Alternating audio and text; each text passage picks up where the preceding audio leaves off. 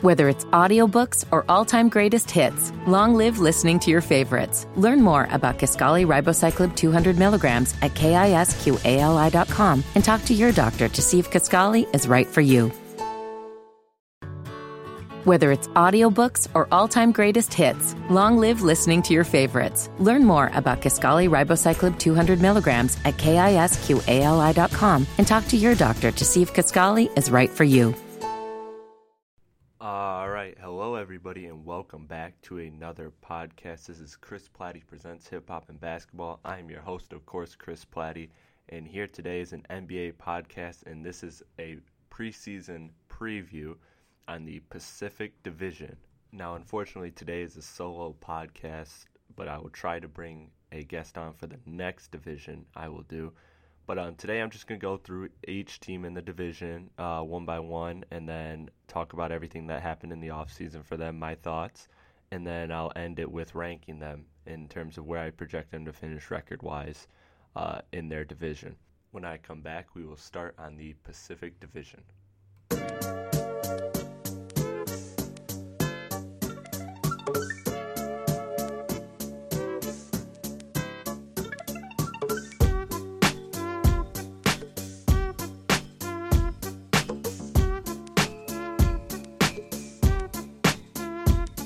Shout out to Will Wade, man, a guy who made that introduction beat as well for this one, and he was on the Hip Hop podcast I posted earlier today.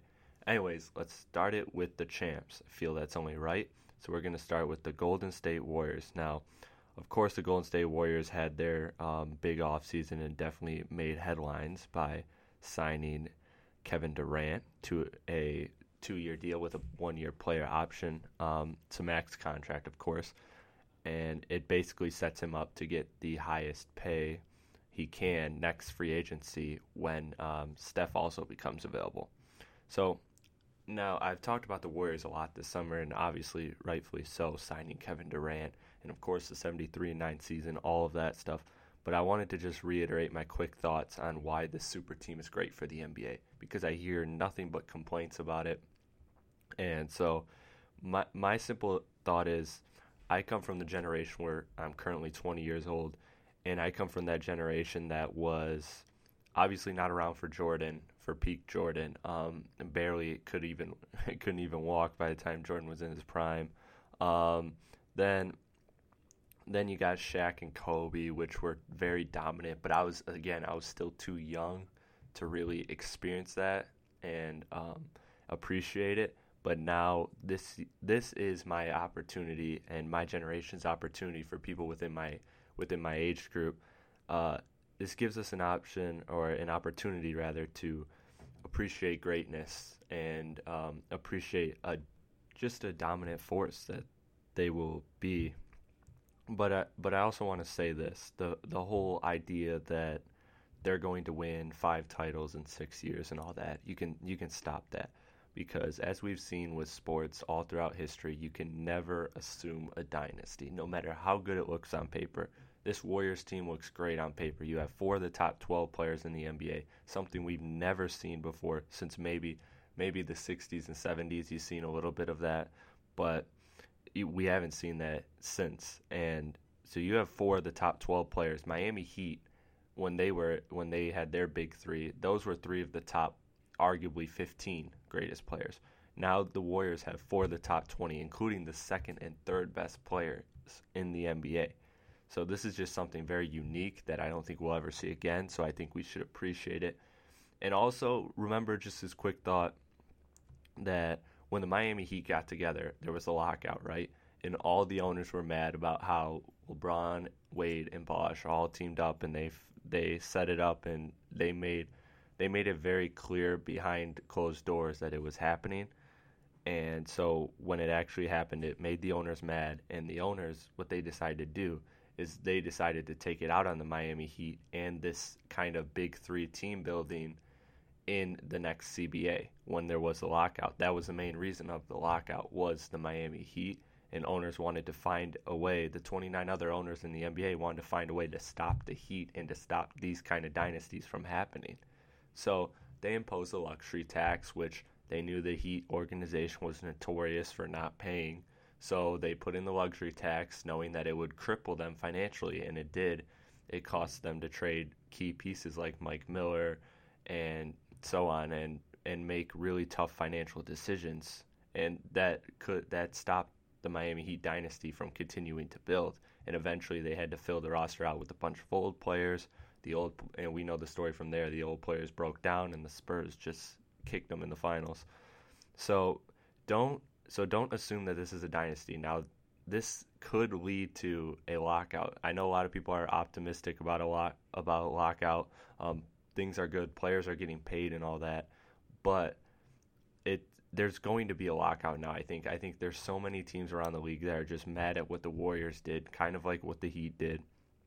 They just found ways to circumvent the cap, and they just kind of had a really lucky and fortunate string of events happen to them. Curry signing a cheap deal, Clay getting a cheaper max, and then the salary cap exploding. I mean, because none of this would have been possible if the salary cap didn't explode the way it did.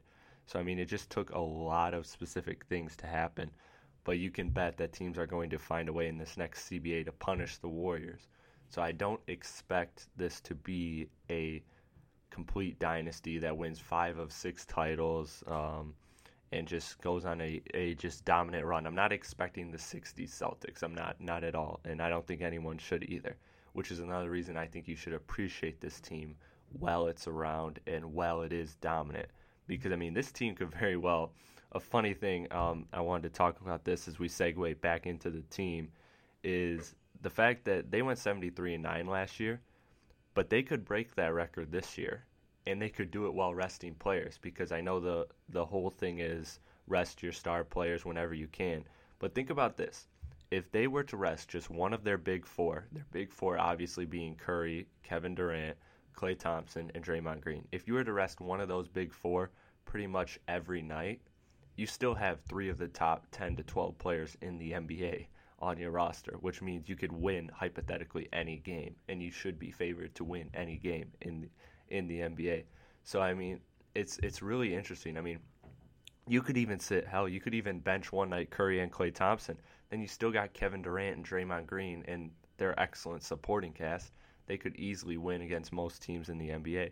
So I think 73-9, while I wouldn't put my bets on them breaking it, I would say it's quite possible.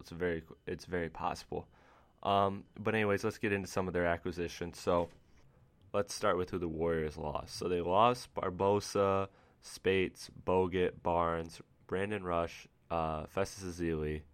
And so they lost 4 rotation players, really. I mean, Barbosa, Spates, Bogut, and Barnes. Ezeli kind of fell out of the rotation. He was a nice luxury that they had, but he really, really struggled this year, and he's had some injury history.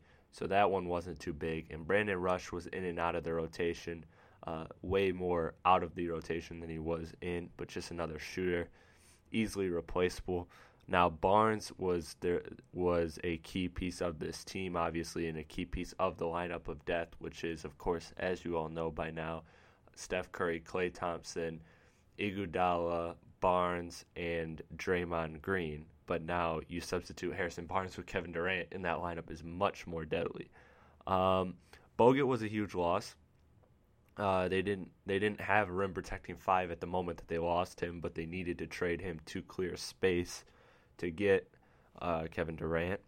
But let's mention who they re-signed. So they re-signed Shaun Livingston, which was huge. He was a vital rotation piece of the team. He's a very flexible guard at 6'7", I believe. He's very versatile. He can play either guard position, and he was just key. He was a key unit off the bench. Verjao, who really struggled. I didn't think they had any business signing him, but they signed him for the veteran minimum. So, I mean, there's not really much to complain about in that case. They re-signed James McAdoo and Ian Clark as well, 2 young, promising prospects who kind of showed flashes at moments. But again, these guys will just kind of fill out the roster. I don't expect any of them, other than Livingston, to be in the rotation. Maybe, just maybe, Verjao cracks the rotation. I don't see it happening on a nightly basis, but I can see him playing maybe 40 games or so throughout the season, just playing on nights when they rest bigs or if injuries happen, of course. But we'll get into who they got. So they got Zaza Pachulia and David West. I mean, they practically stole these guys. Zaza Pachulia, although it wasn't deserved, was almost an all-star last year by of course, the whole fan voting. And those of you who know me know I have a problem with fan voting. But anyways, Zaza Pachulia is a great rebounder. He's an okay rim protecting 5. He's not the greatest because he's not athletic and above the rim, but he's a very good positional defender and a very good post defender, and he's a nice outlet. He's a nice outlet for the pick and roll. He sets hard screens, and he also can knock down the mid range. And like I said, his rebounding is his biggest strength. David West, a versatile big man, played with San Antonio last year. Had a great playoff run actually. I thought he had real good moments. I shouldn't say a great overall playoff run, but he had great moments. He's a solid, savvy veteran big with a lot of toughness, and at 6'9", who can shoot. And he's shown at times last year that he could shoot the 3 as well. If he can consistently knock that down, then in this Warriors system, he's basically the next Mo Spates of this team. Just a mid-range shooting big, and who can maybe sometimes extend it to the 3 when he's feeling it. They also got JaVale McGee, a huge pickup for them because JaVale McGee is again an athletic 5 who can play kind of above the rim, and that's something that they had with Festus Ezeli, but Festus, as I mentioned before, had a lot of problems last year. So that was a huge get. Now JaVale McGee, we all know him from his notorious and frequent visits on Shaqtin' a Fool, but overall, we'll see what he can do in this Warrior system that's very complex and very ball movement and IQ oriented. So I'll be interested to see if he fits. I'm not sold entirely that he fits, but we'll see. Other than that, I mean, I don't really have anything else to say on the Warriors other than I guess the one interesting question is if you're comparing the bench, which would be Iguodala, Livingston, and David West, guys of this nature. If you're comparing them to last year's bench, is it better? And I would say no. I would say that this year's bench is not as good as last year's, even though I am a fan of the David West acquisition. There's still room for them to fill out their roster and maybe tweak a few things, and maybe some of those young guys like Clark and McAdoo can develop and be better role players. But I just like the fit of last year's bench with Barbosa, Spates. Those guys, I think, were, even though they weren't prevalent in terms of stats and everything, Barbosa had some huge moments in the finals, absolutely huge moments. So overall, I would say that last year's bench was slightly better. I just think the pieces fit better. But that's all I got to say on the Warriors. We'll move on to the Lakers now. So the Lakers draft Brandon Ingram. That was their biggest move of the free agency / summer, I guess you could say. They drafted Ingram. I'm not sold on his potential like everyone else is. I see all these Kevin Durant comparisons, and Kevin Durant's a very special player. I don't think that anyone who's skinny and can shoot is Kevin Durant. Kevin Durant brings a lot more to the table than that. But I do like the young core that they have. I just don't like them. I just don't like them together. I'll get into that a little later. But I do like that the Lakers are getting younger and they're getting as much assets as possible. Just kind of building towards, I think, what they should do is trade for a star. But we'll see what they do down the line. I'll get into some of their free agency additions right now. So, excuse me. I like the price they got for Jordan Clarkson. I'm very, very high on him. The guy is 6'6". He's a combo guard. He's very athletic. He just needs to improve as a playmaker and a three-point shooter. And I think those are some of the easier things to improve on, because playmaker is all about IQ and just being one step ahead. And you get that from experience and from repetition, which you'll get a lot of in LA, being the starting guard alongside D'Angelo Russell. And three-point shooting, something I think is also still one of the easiest skills to improve in today's NBA. It's just all about getting in the gym, shooting up shots, and hiring maybe even a shooting coach if you need to, like Dirk, and kind of fix your form or tweak it in any way possible if it needs to be tweaked. It doesn't look like his jump shot needs to be tweaked. I think he just needs to get in the gym and shoot more threes. But anyways, so having those two skills as his biggest needs for improvement, and those also being two skills that are particularly easy to improve or should improve over time, I think is a huge benefit for the Lakers. And I just think overall this contract is a home run for LA. But with every good, there's bad. They ruin the whole get younger and cheaper philosophy by adding Mozgov to 4 years, $64 million, and Luol Deng to 4 years, $72 million. Now, both of these are going to be tough contracts to stomach in 2-3 years. Mozgov has had knee issues, which is, of course, never good for a 7-footer, but lately he's been having them even more. And Deng at age 31, even though he's been consistently durable throughout his career, he has already played over 29,000 minutes. So his health may end up being a ticking time bomb. We'll have to see. But I do like him as a veteran, though. I do like Luol Deng because he's one of those, what you would call Class A veterans. But at that price, and that amount of years, it's just too much for me. I don't like it. I get that you need veterans when you have such a young team, and I get that Luol Deng is a great, great veteran.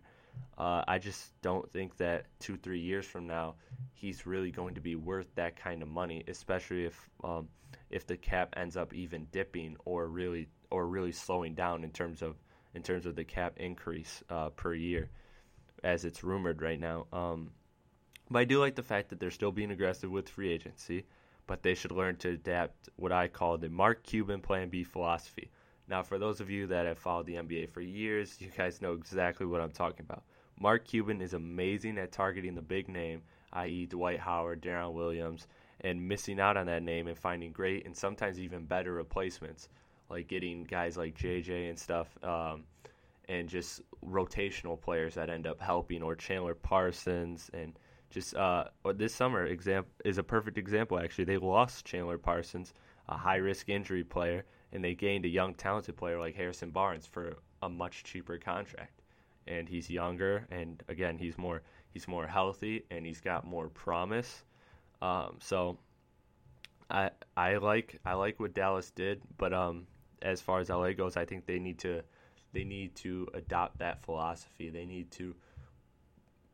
to construct better plans for when their plan A doesn't work, because their plan A this summer was Durant, their plan B was DeRozan, their plan C was Al Horford, and then after that, I think it was just Mozgov and Deng. So they gotta just find a better way. I think you can find cheaper, younger talents, maybe getting some trades to take the money, but honestly, it's not worth it to me. I'd rather, if I was an owner, there's a salary floor that you have to get to, meaning that your team can't be below this amount of dollars in salary. It's a competitive thing that the NBA put in just to kind of make things competitive, so that people will spend money to make good teams, and they won't just put a $10 million team on the floor and just profit the rest.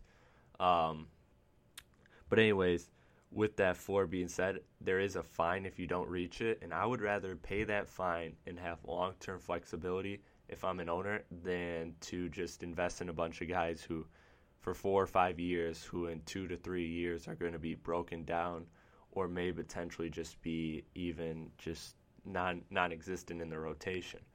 So again, they could have a lot of dead weight money in the future, so we'll see about that. But anyways, I wanted to get back to the core, because I think that's the biggest point to talk about with LA, is you have to talk about the young core.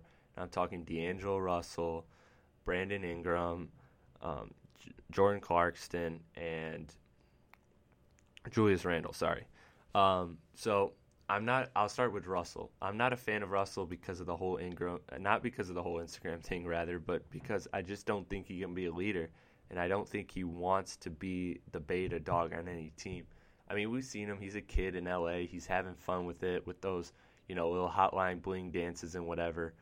But I don't have a problem with that. I don't see, when I see him, I don't see a leader. I don't see superstar either. I see that he's got a lot of talent, and there are a lot of players in this league who will be very talented and win you a lot of games, but they just won't get the ring. And I think he's kind of one of those players. I mean, I will say it's very early to say that. I mean, the guy is just a sophomore in this league, and he does have exceptional talent, but I don't know, it's just a personality thing. much like a James Harden to me, just a guy who doesn't strike me as the guy that can carry a team to a championship. He can carry them to a lot of wins, but can he carry them to a championship? And that's kind of how I view him, and especially, I think his success will especially be impeded by the fact that overall I just don't like how this core fits together. I think I'm the highest on Randall and Clarkson. Randall can be a very good small ball 5. He's very versatile. He can actually bring the ball up the court. He has quick feet. He can operate the pick and roll, score on the low block, and he has shown potential to be an okay shooter and have an okay shooting touch. But he needs to become a rim protector. And if he can become a rim protector or just a decent or adequate rim protector, then all of a sudden he is a very versatile 5 that you do not want to mess with. And he could be part of the next death lineup of the NBA, so to speak, if we're going to keep using that term. So I'm very high on him. I just like the overall talent he has, but I don't know if he works as a 4 because, again, he's not a rim protector. So you need a 5 that is a rim protector and can shoot the 3, because as of right now, Randall can't shoot the 3.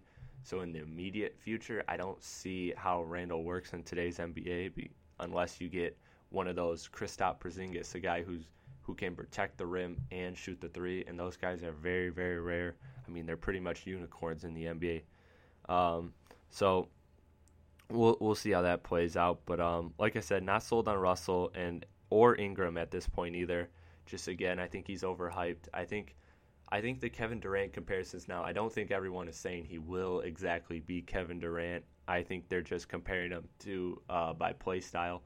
I don't know that much about Ingram or about his I know his style of play. I know how he plays and everything, but I'm just not I'm not confident enough to say that 100% that I don't think he'll be a star, because I just haven't seen enough of him at this moment. But from what I've seen in summer league and everything, and watching some college tape, I don't see star written over him at this moment.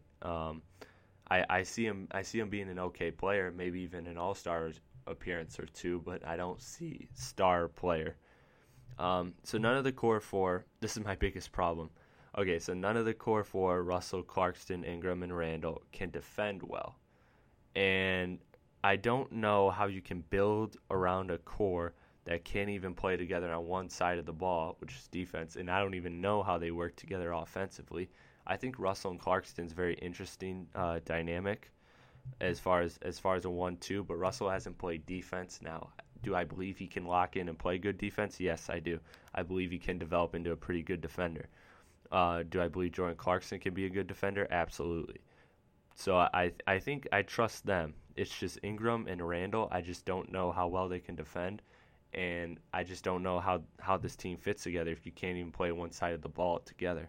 So to close with the Lakers, I'll say that the biggest goal for them should be not playoffs. I don't really think that playoffs is very realistic for this squad. I think it's more likely that they end up the number 1 pick than they do the 8th seed. But as far as that goes, I think their goal should be set to play that core 4 as much as they can together, mix and match, play 3 of them together, 4 of them together, and just kind of like mix and match combinations and try and figure out who works with what and start to get a plan for the future. Because I think that the future, I think it is bright in LA, but I also think that it's going to take some time, and I think that they have to figure things out with this core 4, because if they invest in all this core 4 without knowing if it works or not, I think it's going to be a huge problem for this team.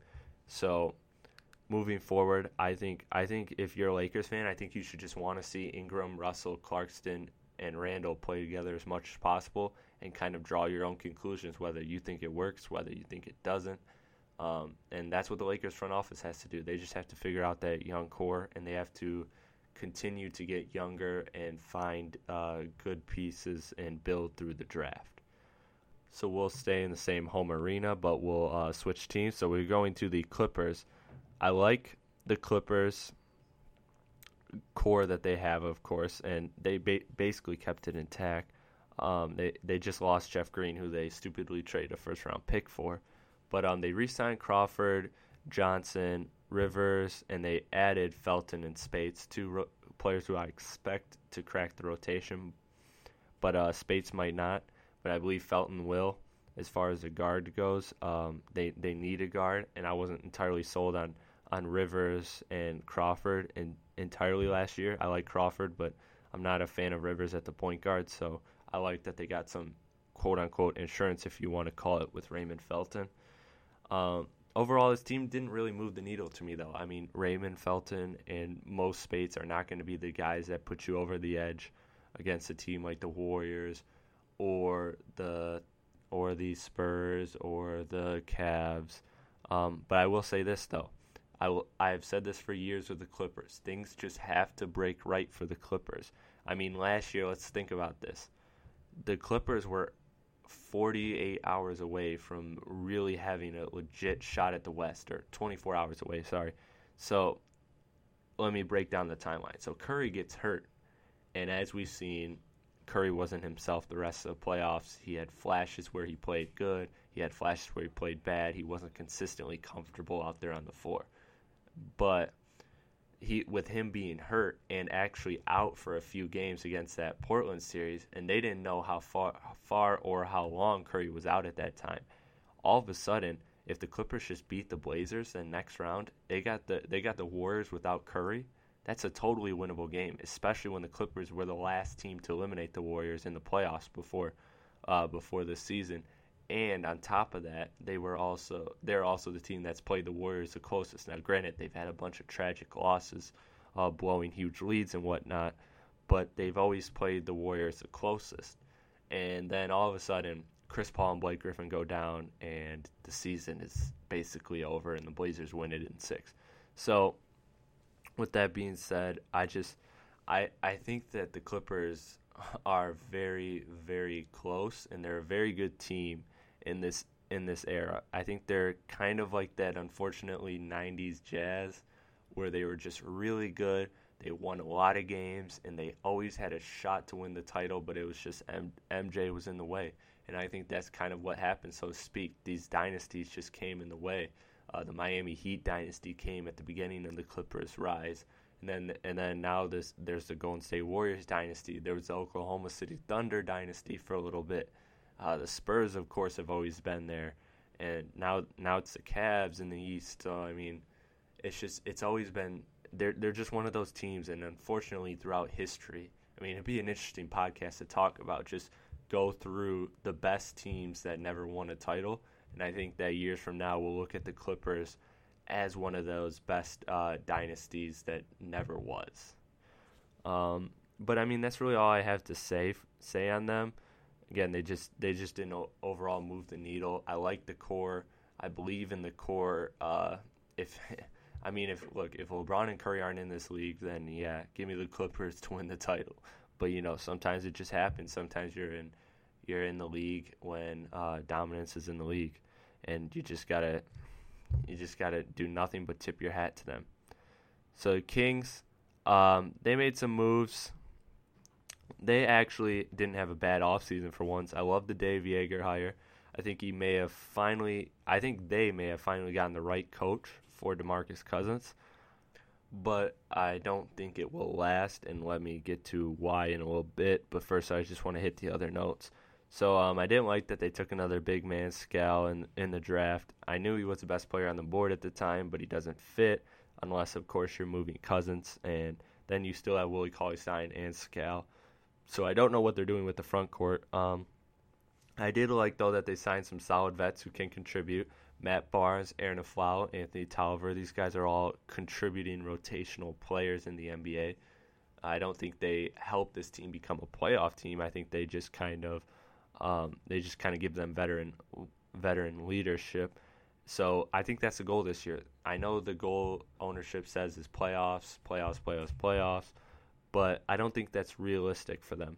I think what they should do is they should just start to try to build a positive culture, which has been basically non-existent except for the brief time between Malone and Cousins before that whole thing combusted into flames. So I just think that if they start to set the culture, then maybe things will change. Maybe DeMarcus Cousins will stay. Maybe DeMarcus Cousins will even go out of his way to recruit people to come play with him. And maybe if the Kings turn things around and treat players better and all these things, just run the organization better, maybe other star players suddenly want to come to Sacramento, which isn't a bad place to be. And so, it's all about setting the winning culture. We're seeing it around the league right now. Teams are trying to set winning cultures, and it's just really hard. And some teams are on the verge of doing it. Some teams are struggling to do it. Some teams are taking baby processes, and some teams are completely failing. It's a hard thing, and it's one of those things you can't really measure or quantify with stats. You just kind of have to know. You kind of have to create the environment and create a trust where a staff and a roster can just coexist and there can just be a positive culture. But I'll get to the unfortunate part of this. So I said in the beginning that I see potential for Joerger and Cousins to work, but at this point, I just don't believe Cousins. I just believe that Cousins needs a fresh start, and the sooner the Kings trade him, and they get more for what they want, and both sides are just happier. I just think with DeMarcus Cousins, I think there's been so much that I really don't see him having a change of heart with this Kings organization. I think he's just beyond fed up with the Kings. I think he's done with them, and I think that he just wants a fresh start. I think he needs a fresh start, and I think the Kings do as well. I know you don't trade one of those players. I know when you have a potential top 5 player in the league, top 10 player in the league, you don't trade them under any circumstances. I get that. I get why the Kings have been so hesitant to trade him, but I mean, just looking at it, the best thing to do for the Kings is to just start over, trade Cousins, and you can get a lot of nice pieces because there are teams around the league that want Cousins so bad. There are so many people around the league that want DeMarcus Cousins. The Lakers would take him in a heartbeat. The Celtics will still take him in a heartbeat, despite all these reports that Danny Ainge has lost his love affair with DeMarcus Cousins. The second Cousins is available, he's going to be on the phone with him, and he's going to be talking and trying to pitch ideas and pitch a trade. So, I mean, there's probably 25 teams in this league that would want DeMarcus Cousins on their team. So I think that they should just put him on the trading block and they just try and get the best back they can, just get young pieces and just kind of start from scratch, and that you have some solid veterans, let them kind of start to teach the winning ways and teach the culture. And Dave Joerger was a great culture coach in Memphis. He tried to change things up when he first got there, but then he realized that it was disrupting the culture, and he realized that Memphis, that team had an identity and a culture, and so he stuck with it and he embraced it. So I think he's very good at managing that and developing that too. So I think that the Kings are in a bright position, and I think that the future is finally starting to maybe look bright as far as management goes. We'll see if they screw it up or not, because I mean, unfortunately they have a history to do that. I'm sorry, Kings fans, but I have to say it. So I think if you're the Kings, I think you should just want to try and establish a culture. And I think by this year, because DeMarcus Cousins has, I believe, if I'm not mistaken, has 2 years left on the contract. Maybe it's 3. So I think that they have to make a final decision on Cousins this year. I think that is their end goal for sure, is they have to say, okay, are we committing to Cousins? Are we going to potentially fire another coach and try this again with Cousins, or are we finally just going to say, let's move on, let's start fresh, and we'll just start from scratch and just build our way up and try and establish a new team. So I mean, that's my thoughts on the Kings. Now I'll get to the Suns, the last team in the division, then I'll rank them and I'll get you out of here. So the Phoenix Suns, I love that they're drafting. I love what they drafted, rather. Very, very high on Bender, very high on Chris as well. 2 very versatile bigs that fit the Suns great. They added another nice big in Georgios Papagiannis. I hope I said that right. So I liked their draft a lot. They got big. I thought the big front line was one of their things they were lacking. They have Chandler, who's basically just dead money right now, and they had Len, who's shown promise, but he's also shown injury history. So I like that these guys are guys that are going to take a couple years to develop, so they don't have to be on the roster. They don't have to play minutes right away, although I expect Bender at least to get minutes, and I expect Chris to maybe crack the rotation. But overall, like I said, I'm very high on the versatile, skilled bigs. I love those guys. I'm just in on those types of players all the time. And I think that when the Suns acquire 2 or 3 of those in one draft, that's very nice. I just think, and they have a great player developmental staff too. So I think that's important to note. But they made some moves in free agency as well. They got Jared Dudley. To me, that was their biggest get. He's a great stretch four, just basically one of your perfect stretch fours in today's NBA because he shoots three at such a prolific rate. But the thing that is the biggest addition to me is the veteran leadership. Now, I talked a little bit about this with Luol Deng, and everything I say with Luol Deng I think is even higher. I hold to a higher standard with Jared Dudley. I think he is one of the best veterans in this game because he's a great locker room guy, and he can still play and contribute to a winning team. So I think he was a totally great get for Phoenix. I'm really stoked about that. I like that he's going to be in Bledsoe's ear all the time and Brandon Knight's ear and these young bigs. He's going to be all in their ears all the time. And I like that they also went and got Barbosa, another guy who fits that mold, is a great veteran who can still contribute to this team. And so I think that, again, getting that veteran leadership with Dudley and Barbosa was huge. And I think that will really go a long way in developmental. It's not something you're going to see on the stat sheet, but I think down the line when you interview these guys like Bledsoe and stuff, they're going to say who had the biggest impact on them, and they're going to say 100% Jared Dudley. I'm not even going to be surprised or shocked by that answer. I'm telling you, Jared Dudley is a great veteran to have. But they did lose some very important pieces.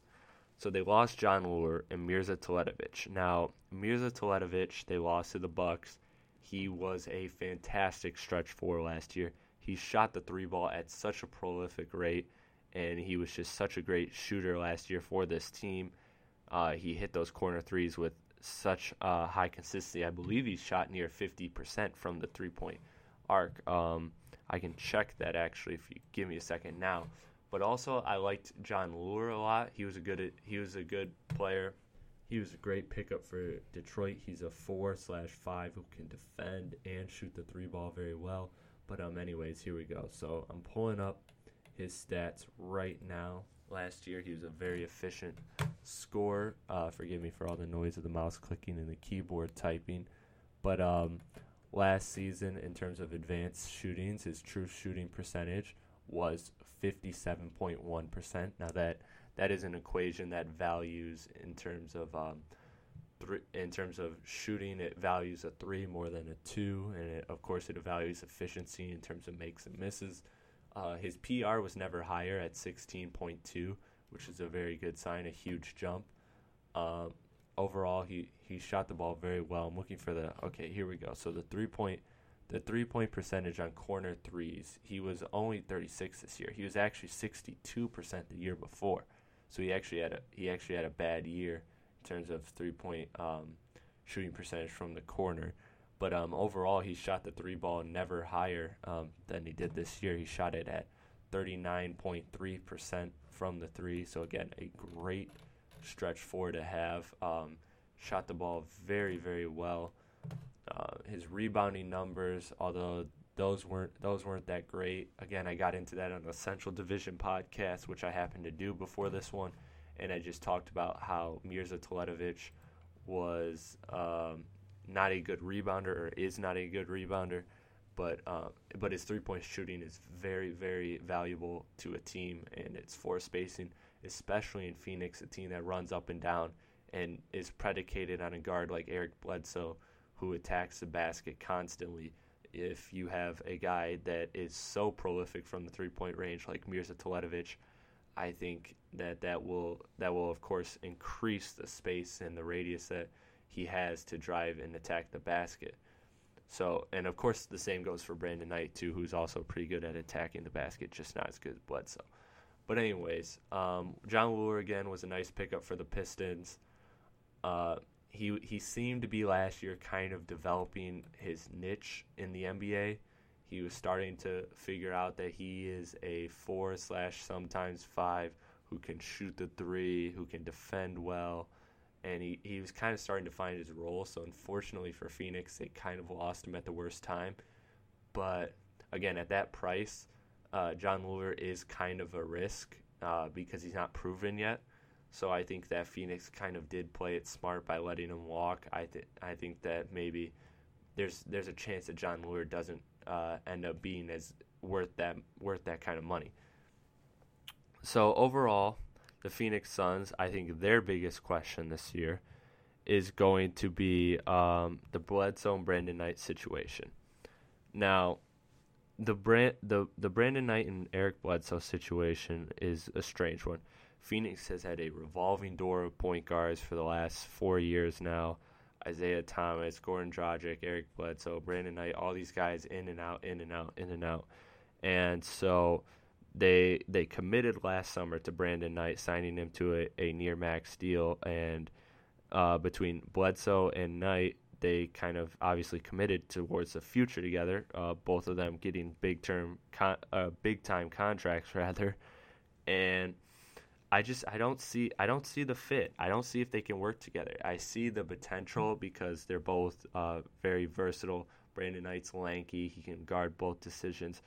But there's this thing, and there's this kind of backdoor chatter around the NBA that I've heard from listening to insiders that there's just something wrong with Brandon Knight.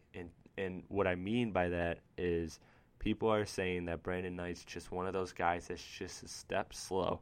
He has his moments, but he also has those moments where he's just, on most nights, he's just a play behind. He just doesn't see things.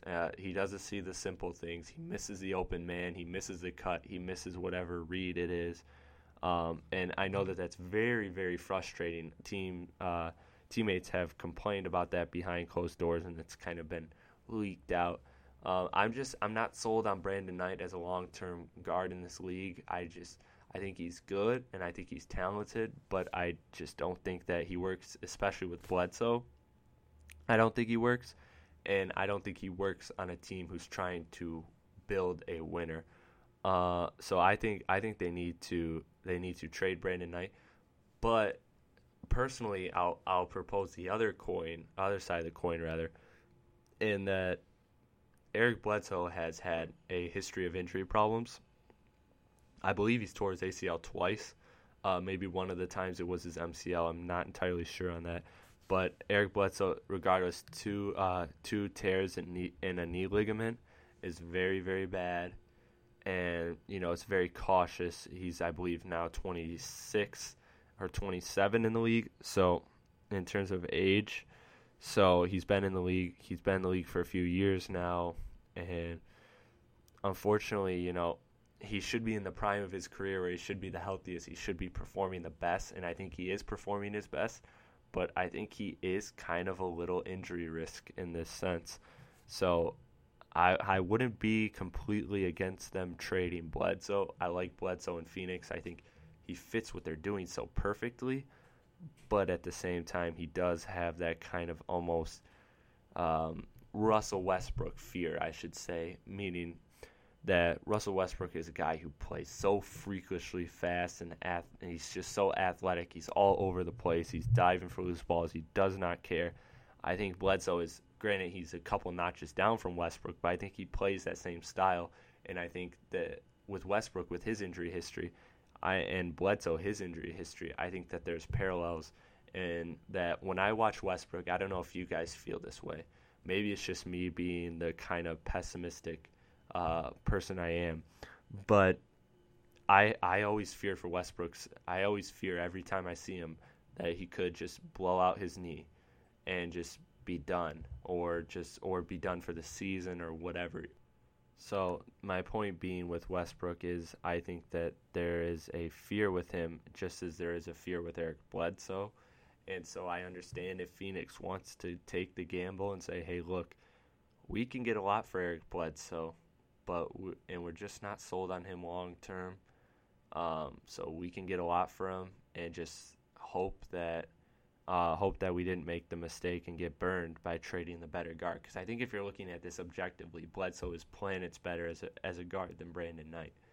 So, but I think that you do have to factor in Brandon Knight's a little younger, and Eric Bledsoe has an injury history. So I think that when you start to dig deeper, it's not as easy as it seems. But me again, still, I would trade Brandon Knight in a heartbeat and try and just build around Bledsoe. Just try and get some nice wing players and let those bigs develop that they drafted. So overall, I think Phoenix Suns, obviously they're not in the playoffs either in terms of contention, but I do think that their goal this year should be to figure out that situation, much like the Kings have to figure out the DeMarcus Cousins situation. I think that the Suns have to figure out the whole Bledsoe and Knight situation. All right, so I've been running a little long here, 45 minutes in. I'm going to start to close it and wrap it up. And just to give you a quick hit, I'll rank the division, the teams in the division, and then I'll let you guys go. So, of course, number 1 is going to be the Warriors. No one's arguing that. Number 2, the Clippers. Those are safe. Those are pretty much locks. Then after that, I think it gets a little tricky because I do think that although I just spent time saying that the Suns are nowhere near a playoff team, I just kind of like their upside, and maybe they outperform the Kings, and maybe the Kings are disastrous. You don't know what to expect from them. 1 week they're 500, the next week they're 4 games under 500, and the week after that they're 8 games under 500. I mean, you just never know with that team. But I will put the Kings third. I think that's relatively safe. And then the Suns 4th and the Lakers 5th. I think that the Lakers are in total rebuild as well as the Suns. But I think the Suns just have a few more guys that can help them win some games this year. I think though, if I'm being honest, I think that the Suns and the Lakers will be 2 of the bottom 3 teams in the West. I think they're going to be very low in the West. They may even be the bottom 2 in the West. So that will be, I guess, a close race if that's something you're interested in a race for the tanking, if you're interested in that for the fans. But overall, that's my thoughts on the Pacific Division. Now, I know I ran long, and I promise you next time I'm going to try and book myself a guest so you don't have to just hear my voice. We can kick other thoughts and ideas with guests, and it'll hopefully be a better show. But in the meantime, guys, thank you guys for tuning in. You guys can subscribe. I am on iTunes and Podbean. It does not cost you a dime to subscribe. Please subscribe, rate 5 stars, write a review, do all that stuff, comments. All that stuff helps in terms of companies. They look at those because they don't track actual numbers in terms of hits on iTunes. They track ratings, and they track reports and comments and reviews and all that stuff that you guys give out. So those really help.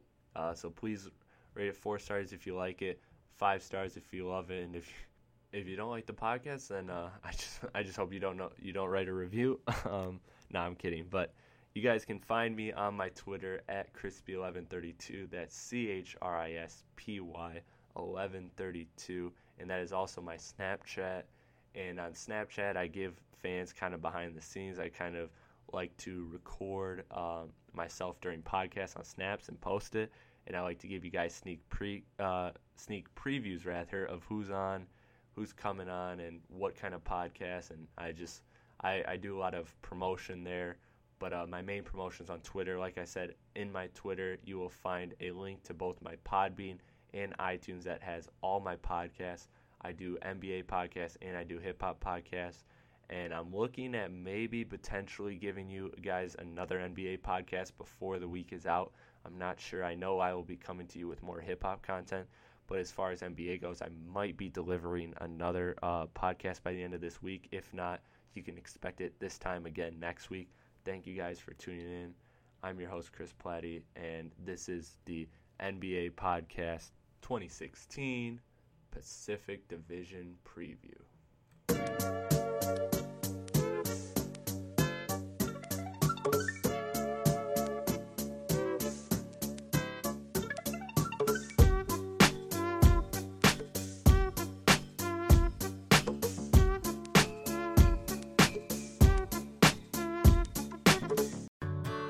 Whether it's audiobooks or all-time greatest hits, long live listening to your favorites. Learn more about Kisqali Ribociclib 200 milligrams at KISQALI.com and talk to your doctor to see if Kisqali is right for you. Whether it's audiobooks or all-time greatest hits, long live listening to your favorites. Learn more about Kisqali Ribociclib 200 milligrams at KISQALI.com and talk to your doctor to see if Kisqali is right for you.